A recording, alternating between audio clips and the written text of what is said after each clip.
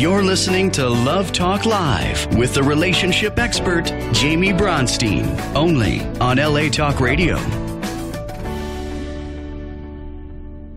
Hi, I'm Jamie Bronstein, and welcome to Love Talk Live. Today, I have with me the amazing Jeff Guckert. Hi.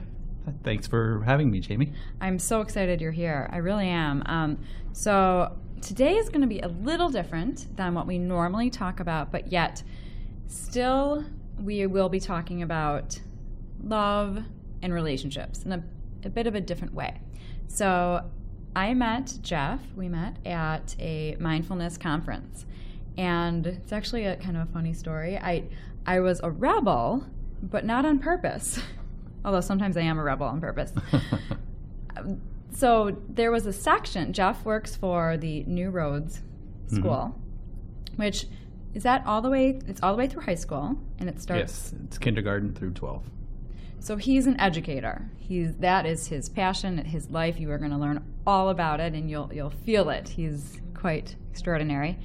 And for whatever reason, because I think that you guys were very represented at this mindfulness conference. Including students. Yes, and they blew me away, these students. So I wanted to sit towards the front of the conference, and I guess by accident I sat in his section. But it was amazing because we got to do some work together, and we got to know each other, and we just got to talking, and we went for coffee and just kind of had some conversations about how education is changing. I have an almost 4-year-old, so I was definitely intrigued. Like, I want to go to your school. I want to know how to go to your school. And so we're just going to kind of jump into some really, I'd say, groundbreaking ways of looking at education. But the reason why I thought that it was appropriate for this show is because it all goes back to love, the love of our children, and the love and compassion that we have towards these kids, and we want them really to be as successful as possible in life, right? And that's why I appreciate you bringing me on this show, because I think it's sad that they say the Inuit have, 20 to 40 different words for snow, but somehow in the English language we have this one word, love, that encompasses this incredibly broad range of relationships and emotions. And unfortunately, we don't talk enough about the love that has to happen at a school in order for kids to learn. Yeah, I mean, I pretty much was like a little emotional when we had our meeting, because this is something that is new for me to hear, and I know it's just emerging in the world now today, and it's just, I'm so grateful that there are people like Jeff in this world that are going to be changing, education and how we see it, and so anyhow, before we get into, I took lots of notes from our coffee meeting, and there are he has so many interesting things to say and to share. But before we get into really the content, I would love for you to share with our viewers, how did you get into this work? Mm-hmm. How did you become so passionate? Do you have any mentors? Do you have tell us about you and how you got here. Sure. It's a long story, but I will give you the Reader's Digest version. I was a student that luckily fit into the traditional box. I loved finding out what the teacher wanted and giving the teacher what they wanted. And so I got good grades throughout. And the next step was always finding the next teacher for me to please. And luckily, I was successful in the traditional sense. And so I went to graduate school, and then I got a PhD, and suddenly I found that I was 30 years old, and there were no more teachers waiting for me. And I realized that I was 30 years old, and I had never been challenged to think about who I was and what I wanted to do with my life.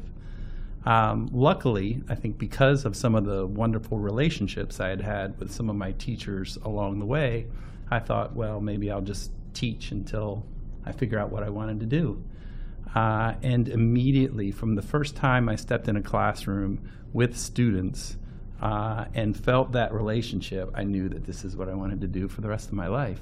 Mm-hmm. So I started at a more traditional school.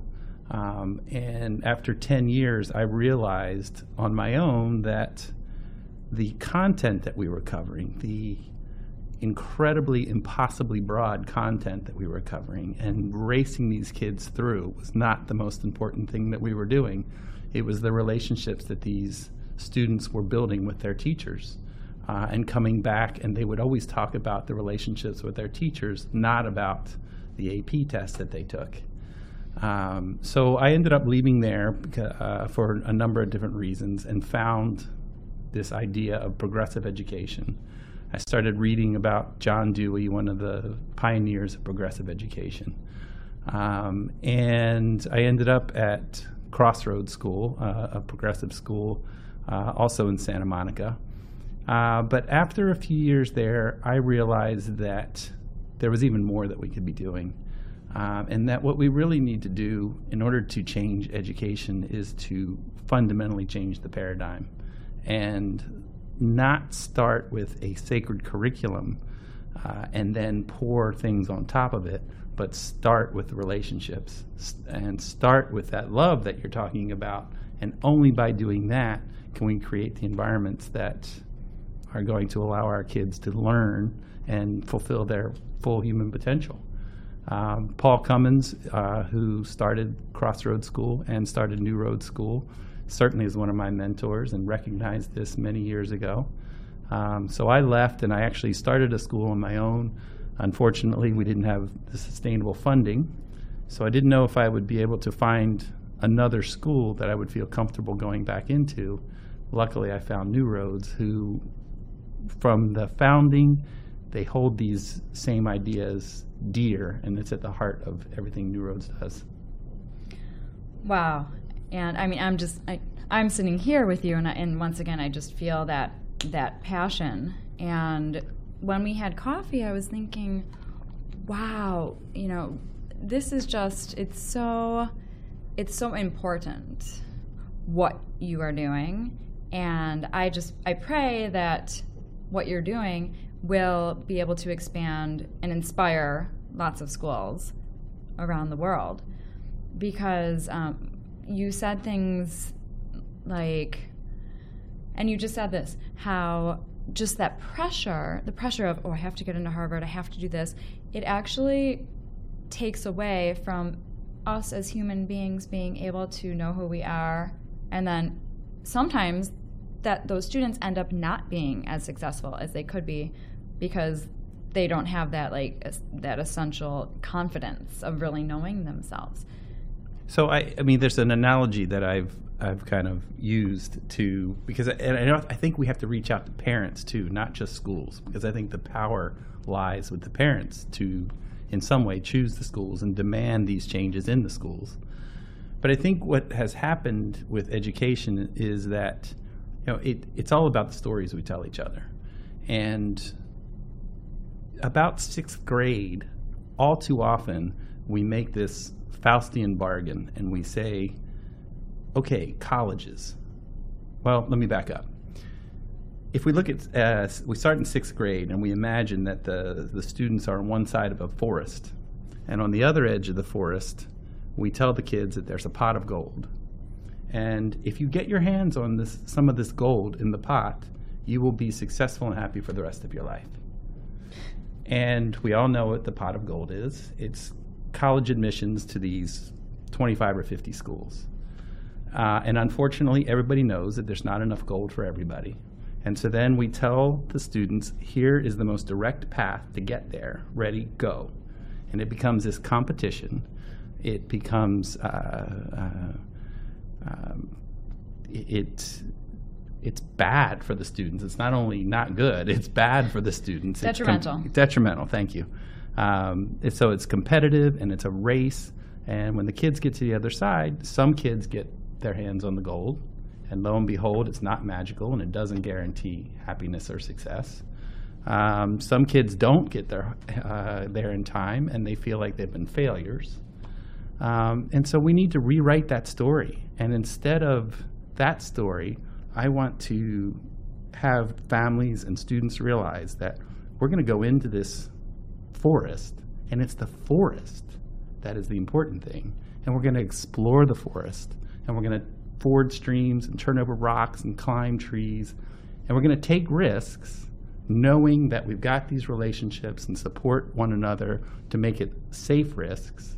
And then we get to the other side, and everybody may emerge at different places, but everybody will be ready to make the most of their own lives and fulfill their own human potential. And it's not a race, and it's not a competition.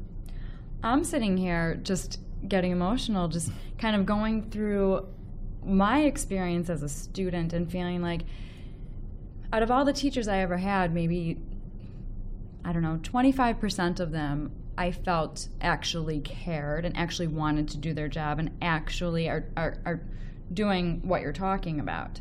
But other teachers, but not because they couldn't help it. They just wanted to do the curriculum. We have to do this. But there were some teachers that you felt that they really were passionate about connecting and forming relationships with the students and instilling empathy and compassion, which actually brings me to one of the first things I know you wanted to talk about, which is that empathy in schools starts with adults having sympathy for our students. And then you say that genuine, lasting learning happens when students feel seen, understood, and loved. And that, totally, absolutely goes into the work that I do with my clients that are talking about romantic relationships. I always say that my goal is for my clients to feel seen, understood, and loved. So this actually does, it all comes together. So tell me about how you help your students feel seen, understood, and loved. So it starts with empathy, and in order to tap into that, we have to understand that school isn't about teaching. It's about learning. And in order to do that, then the teacher has to be able to put themselves in the shoes of the student and see the world through the eyes of the student so that the student can see the world and make sense of the world for themselves. And unfortunately, I think most teachers that I've ever interacted with in my life want to do this. Some are better at it than others, given the parameters and the structures that confine all of our teachers. But it is those relationships. Oftentimes, I think people mistake the empathy and the touchy-feeliness of what should go on in the classroom with not learning, with we're going to hold hands and sing Kumbaya and everybody will be happy, but nobody will learn anything. When in fact, I think genuine learning only happens if you do that first. Because if a child is sitting in your classroom and they don't feel safe and they don't feel heard, then they're not going to be able to physiologically learn. And if it's not relevant to them, they're not going to learn the material, no matter how fast and how much you cover. So you've got to start with that relationship. A student has to feel like the material is relevant and that you understand how they are receiving that material. And also, just what's coming to me is that perhaps a lot of these students don't feel seen, heard, understood, and loved at home. And so, for whatever reason, it happens. And so, this makes your job and all the teachers just so much more important when they really tap into the importance of doing that.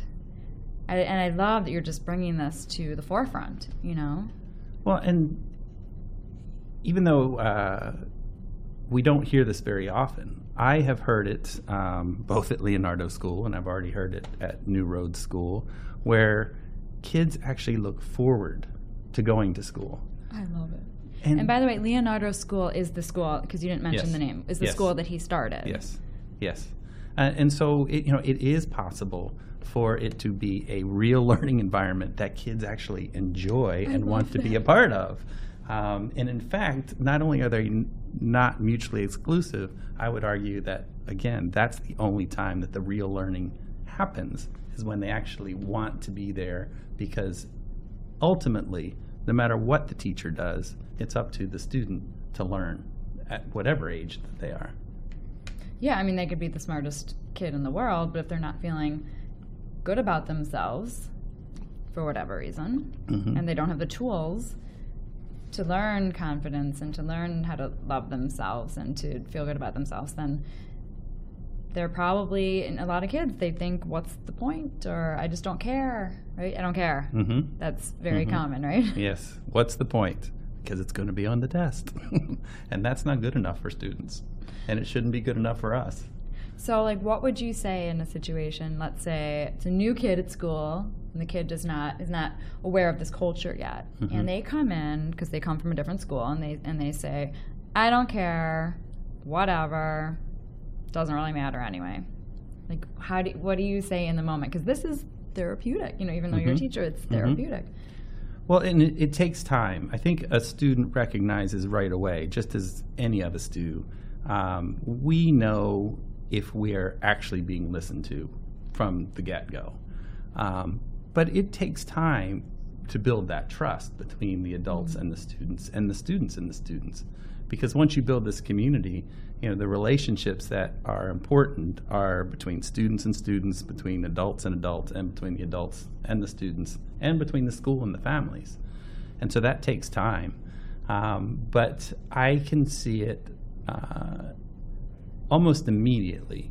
And I've actually seen it where perhaps a student has been in trouble, has made some bad choices, has been in the office with the parents, with adults, talking about it, and they come in defensively. And I think this relates to coming into the community new, too, but even if they've already been there, and they are in trouble, and when you approach the situation with love and mutual respect and forgiveness, you can actually see the physical release. Like, I'm not being judged. I'm not being judged. I'm not being thrown out. This isn't punitive. I've made mistakes. I can now own it, and I've got support here to move forward. And my behavior's bad, but I'm not bad. Exactly. I teach it to my son. Yes. And once that happens once or twice, even if it doesn't happen to you as a student, you know that that's the kind of community that you live in. Yeah.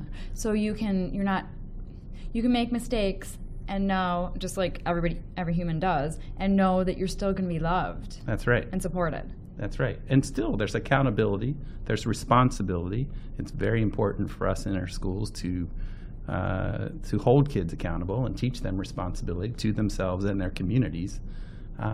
But that doesn't mean that you get demerits until a certain point and then you're kicked out because you're irredeemable.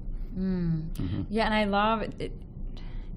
I love that your school sees, just making me think of criminals, totally separate topic, but I was having a conversation with somebody today about how I believe that everybody's a good person. We all have a loving essence. We come into this world as good, loving people, and it's just life happens, whether it's environmental at home or it's socially or whatever happens. And so I love that you have that culture, just like with criminals when they're lucky enough to do work in jail, I know some companies that go in and do this work with them, where you're saying, once again, you're not a bad person, you are human, and this isn't a life sentence, and that we love you no matter what. That's right. That message right there, I believe every parent should say to their children, and especially I've never even heard of this with teachers that have that culture of we love you.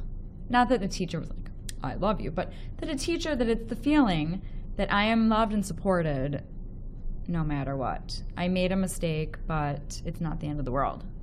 And in the best case scenarios, there is an overt expression. I've been in the room where an administrator has told a kid, look, we love you, and this is what has to happen. That's amazing.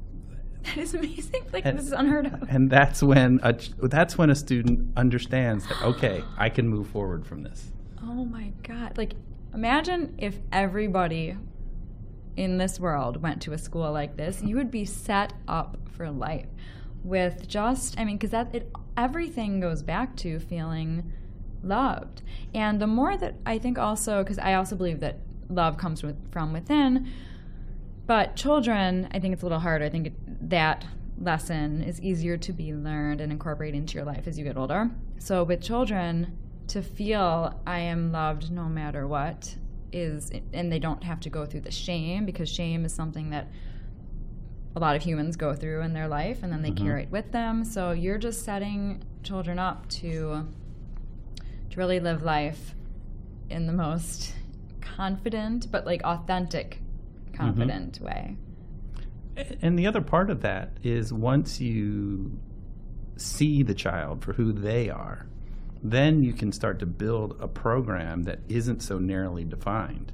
And try, if a child doesn't fit in to this narrow pathway to that limited pot of gold, too often what we try to do is we try to support the child to get them to go through this pathway, when most of the time, perhaps in order for them to fulfill their human potential, they should be taking a different path. Yeah. And they shouldn't be racing with all these other people. They might be tree climbers. I love Albert Einstein's quote about, we're all geniuses, but if you judge a fish on how well it climbs a tree, you'd think it was stupid.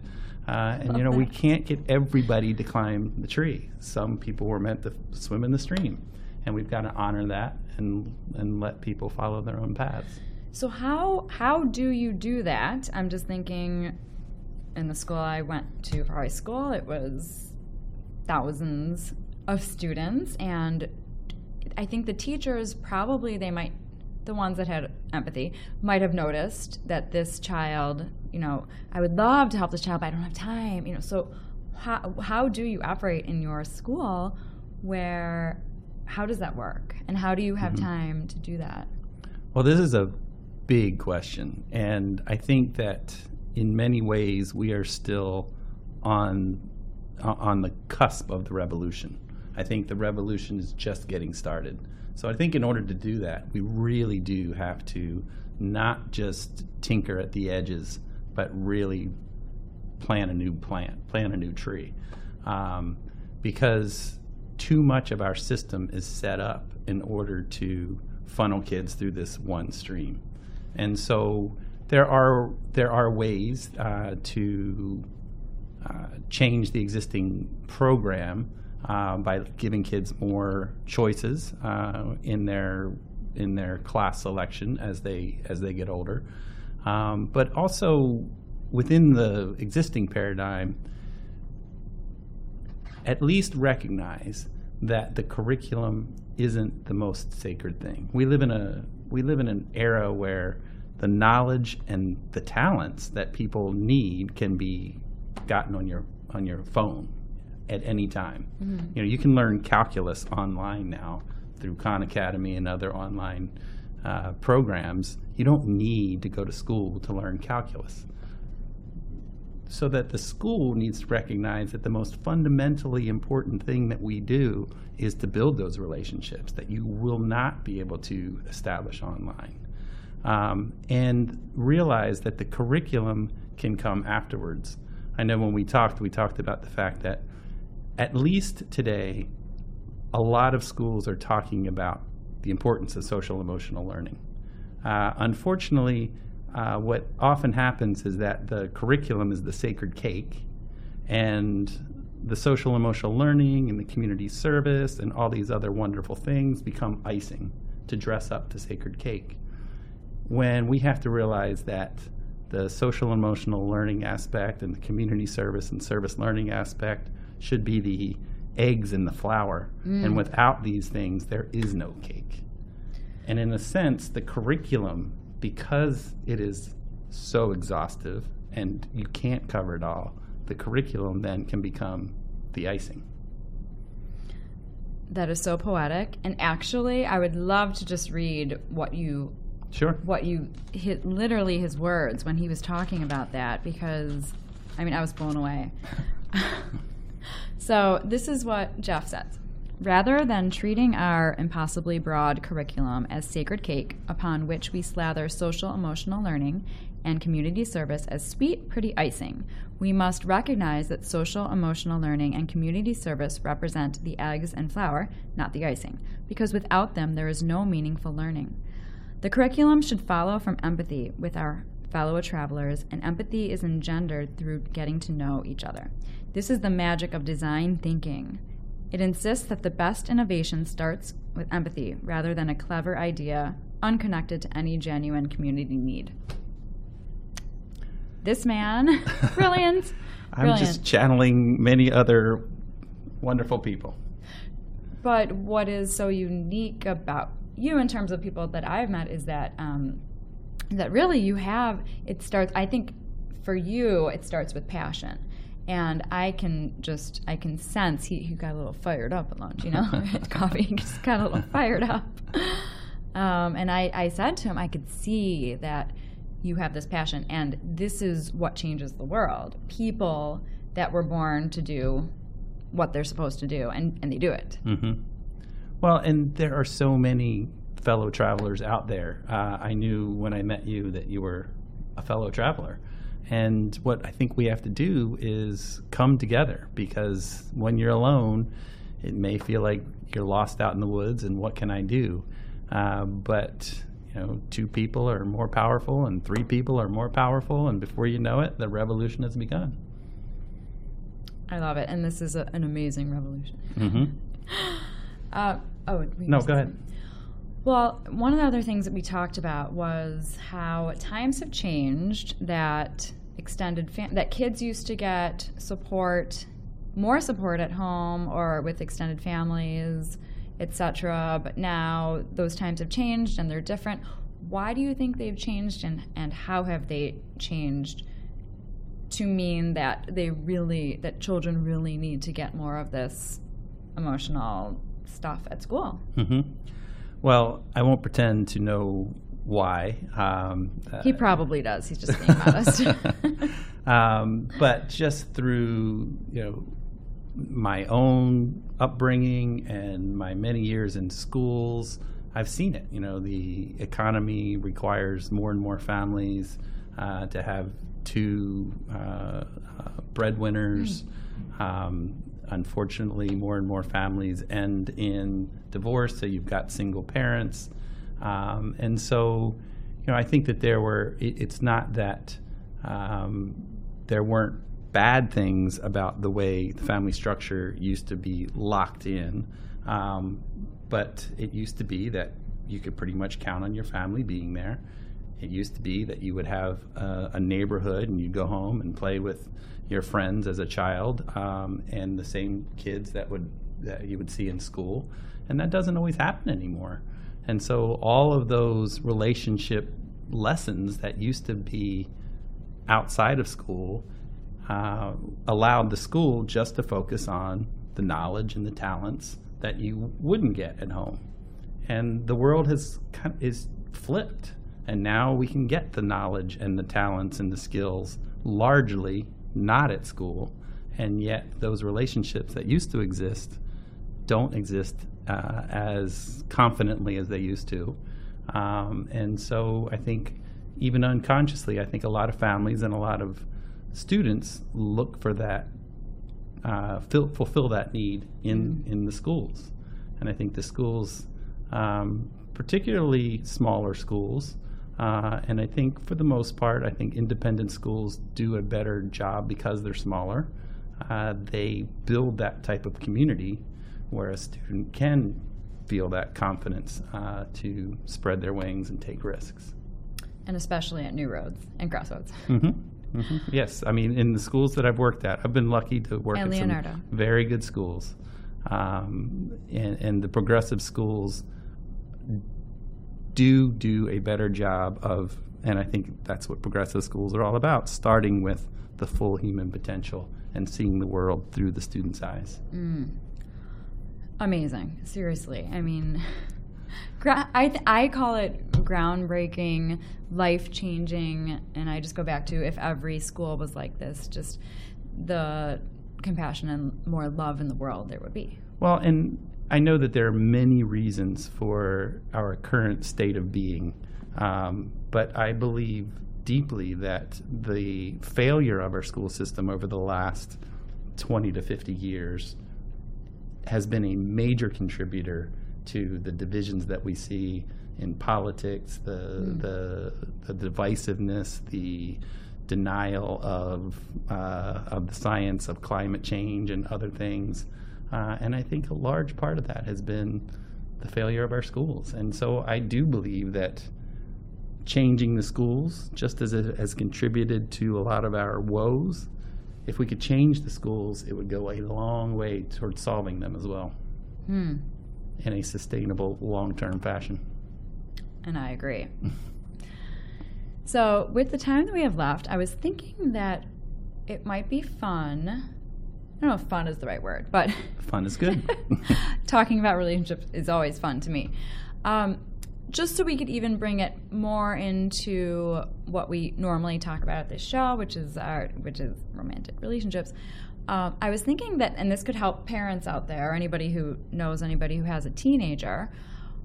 I know you have teenagers, right? I have 2 high school kids. So that's about the age when it becomes like appropriate to have a romantic relationship. Mm-hmm. I'm just wondering from your experience, and if you have any advice out there for parents, I don't know, like what do you recommend when your child comes to you and they tell you about their first boyfriend or girlfriend?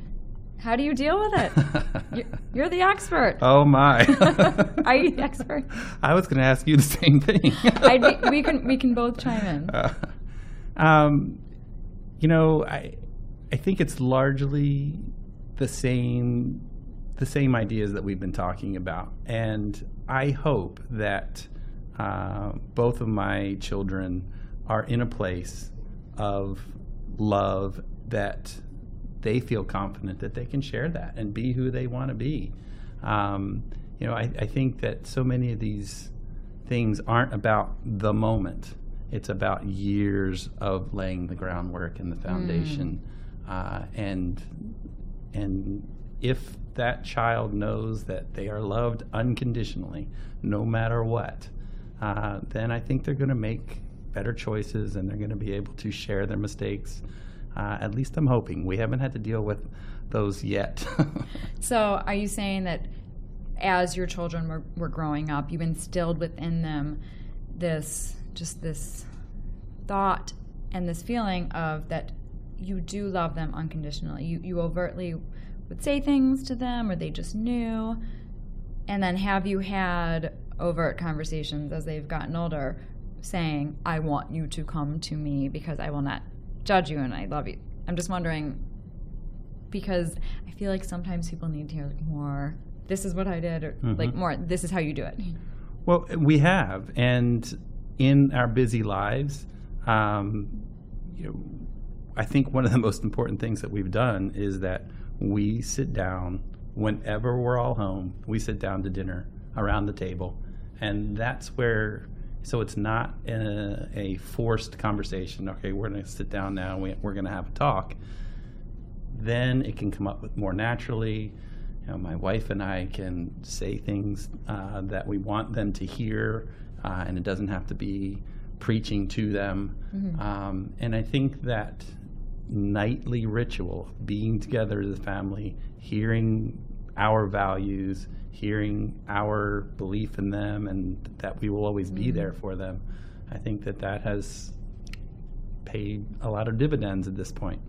Belief in them, and you will always be there for them. I mean, that right there is just such a beautiful foundation for a parent-child relationship.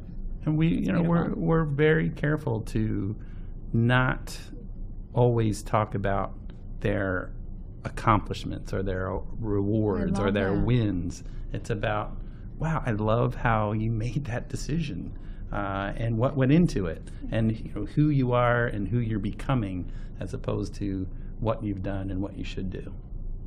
Wow. And I think you should consider, perhaps, in addition to your job, maybe being a coach or a therapist to some children out there, because you would be great. I know you're busy, but well, that's what good teachers do. I mean, it's all part of the job, and unfortunately, I don't think we coach teachers enough to allow that part of them to come forth.